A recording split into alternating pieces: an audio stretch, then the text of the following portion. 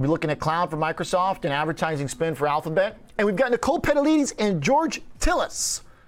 I like everybody here, but you guys are my favorite for earnings. Good to see you. This means it's the most exciting time of the year. It looks like Microsoft and Texas Instruments are the first ones out of the gate. Let's go to Microsoft first. Texas Instruments also coming out, but Microsoft on the bottom line misses by about 7 cents. $2.30 was the estimate for earnings. About $2.29 is what Bloomberg had it at, but $2.23, regardless where you look, is going to be a clear miss. So the stock ticks down, up, kind of going back and forth here. Not a huge move just yet.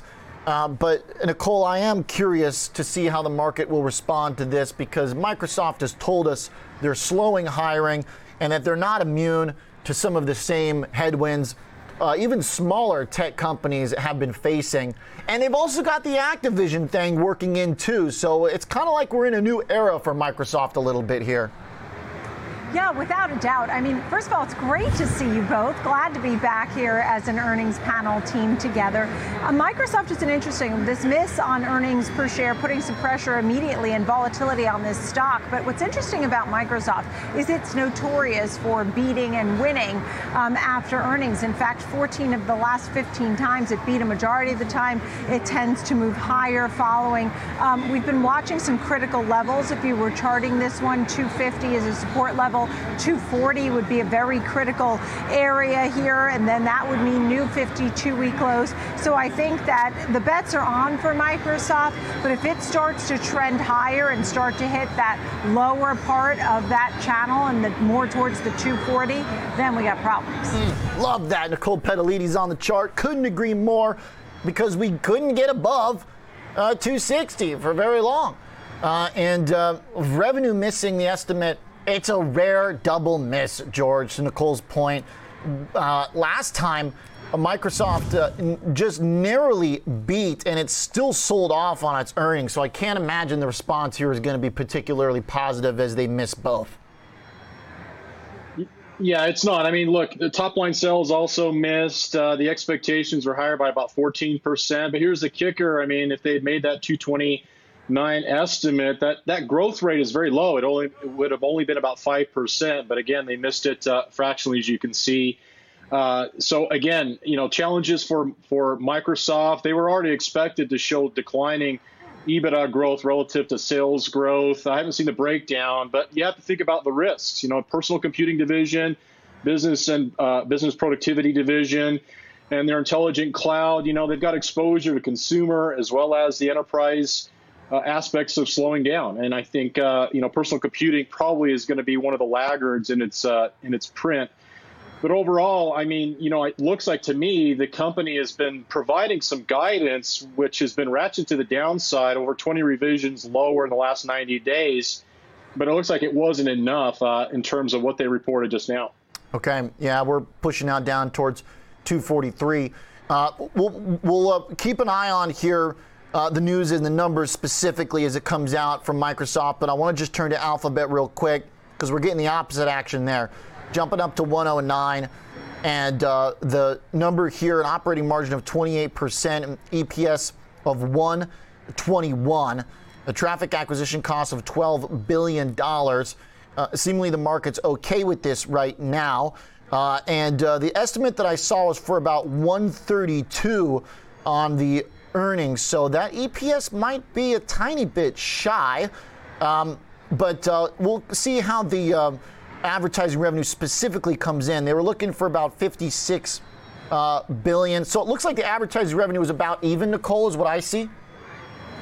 Yeah, and I would say that you're right on the earnings per share miss, too, for Alphabet, because that's another one at that 121 level. It's my understanding, based on what I'm saying, that it is a miss. In fact, what's interesting about this one is that most folks were thinking it was attractive. Someone like Angelo Zeno or CFRA was calling this a buy. He had a 130 target. Quinn Techo said he thought it was attractive, but it was so razor thin, this earnings season for this company. He said anything that isn't exactly right will mean that this is likely to trade to the downside. I mean, what happened with the split? That should have helped really prop this stock up. Really didn't. Last time we saw new highs was way back in February, and it just couldn't hold. It's just been selling upon selling, even the last earnings season selling. So it's a miss on both earnings per share and revenue for Google and Alphabet, which is important to note. And so it's obviously going to come under some pressure here. YouTube is something I was also interested in. I see the ads revenue there of $7.34 billion, but there's much to dissect here. But I think the top and bottom line miss tells the story.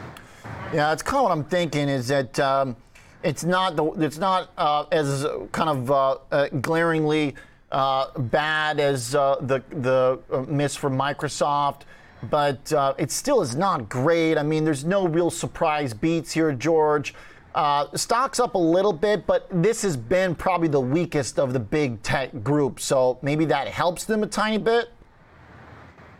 So I think it's probably the most exposed at, of course, the ad revenue spend, which is about 85% of its sales. But here's a kicker. I'm not really surprised to see the stock trading to the upside. And the reason I say this is the estimates for EPS at 129. They missed it, obviously, but they were already going to be expected to be down relative to last year. So they essentially came in and cut guidance considerably. The estimates were revised down for this one about 26 times 26 analysts in the last 90 days. So they were taking huge haircuts going into this number.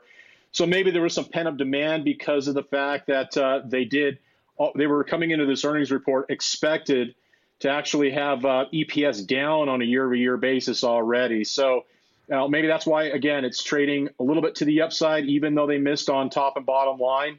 But anything can go in terms of what's happening with the breakdown of its division growth. Intelligent Cloud last quarter grew about 44%. I'm not sure, based upon what we see so far, what they grew in that particular space. But perhaps services growth was actually something of a bright light for the company, as we know that ad spending has been down. We can use Snapchat as a proxy, but not necessarily as a complete proxy, just because of the nature of the scalability that Google has, and of course the presence they have, not just in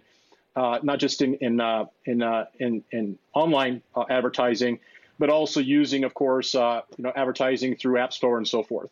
Okay, again, not terrible, not amazing.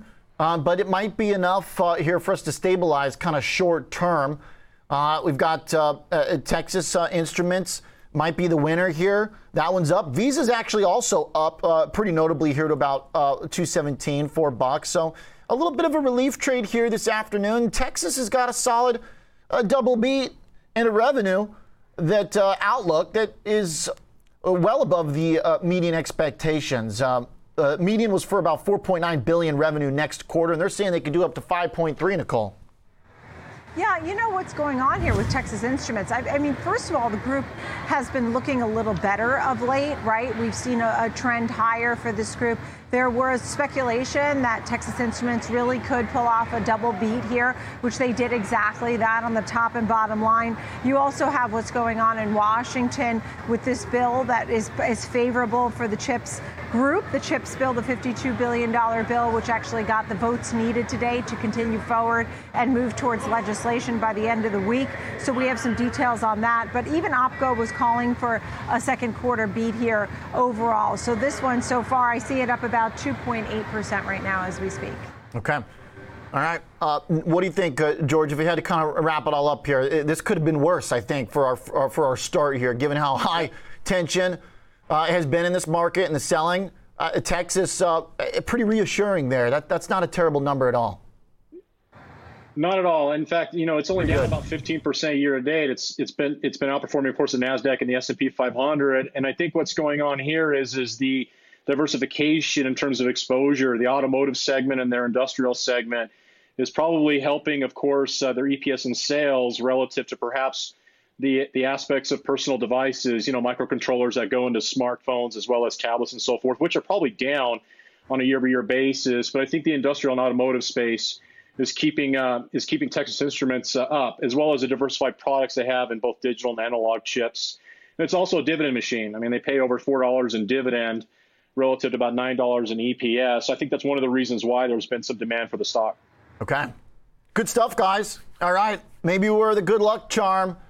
The triumvirate rides again, and stocks firm up in the aftermarket. You know what? You said it's not. It could have been worse. It really could have been worse. Definitely. So I think we got to take it, right? I mean, Google's a winner. Texas Instruments a winner. I didn't get to comb through Visa yet, but after what we saw with American Express, we know people are spending. Yeah. They want to because they were locked up. Yeah, Visa beats both top and bottom line. So maybe And I didn't even see that. Yeah. And I just guessed. Love it.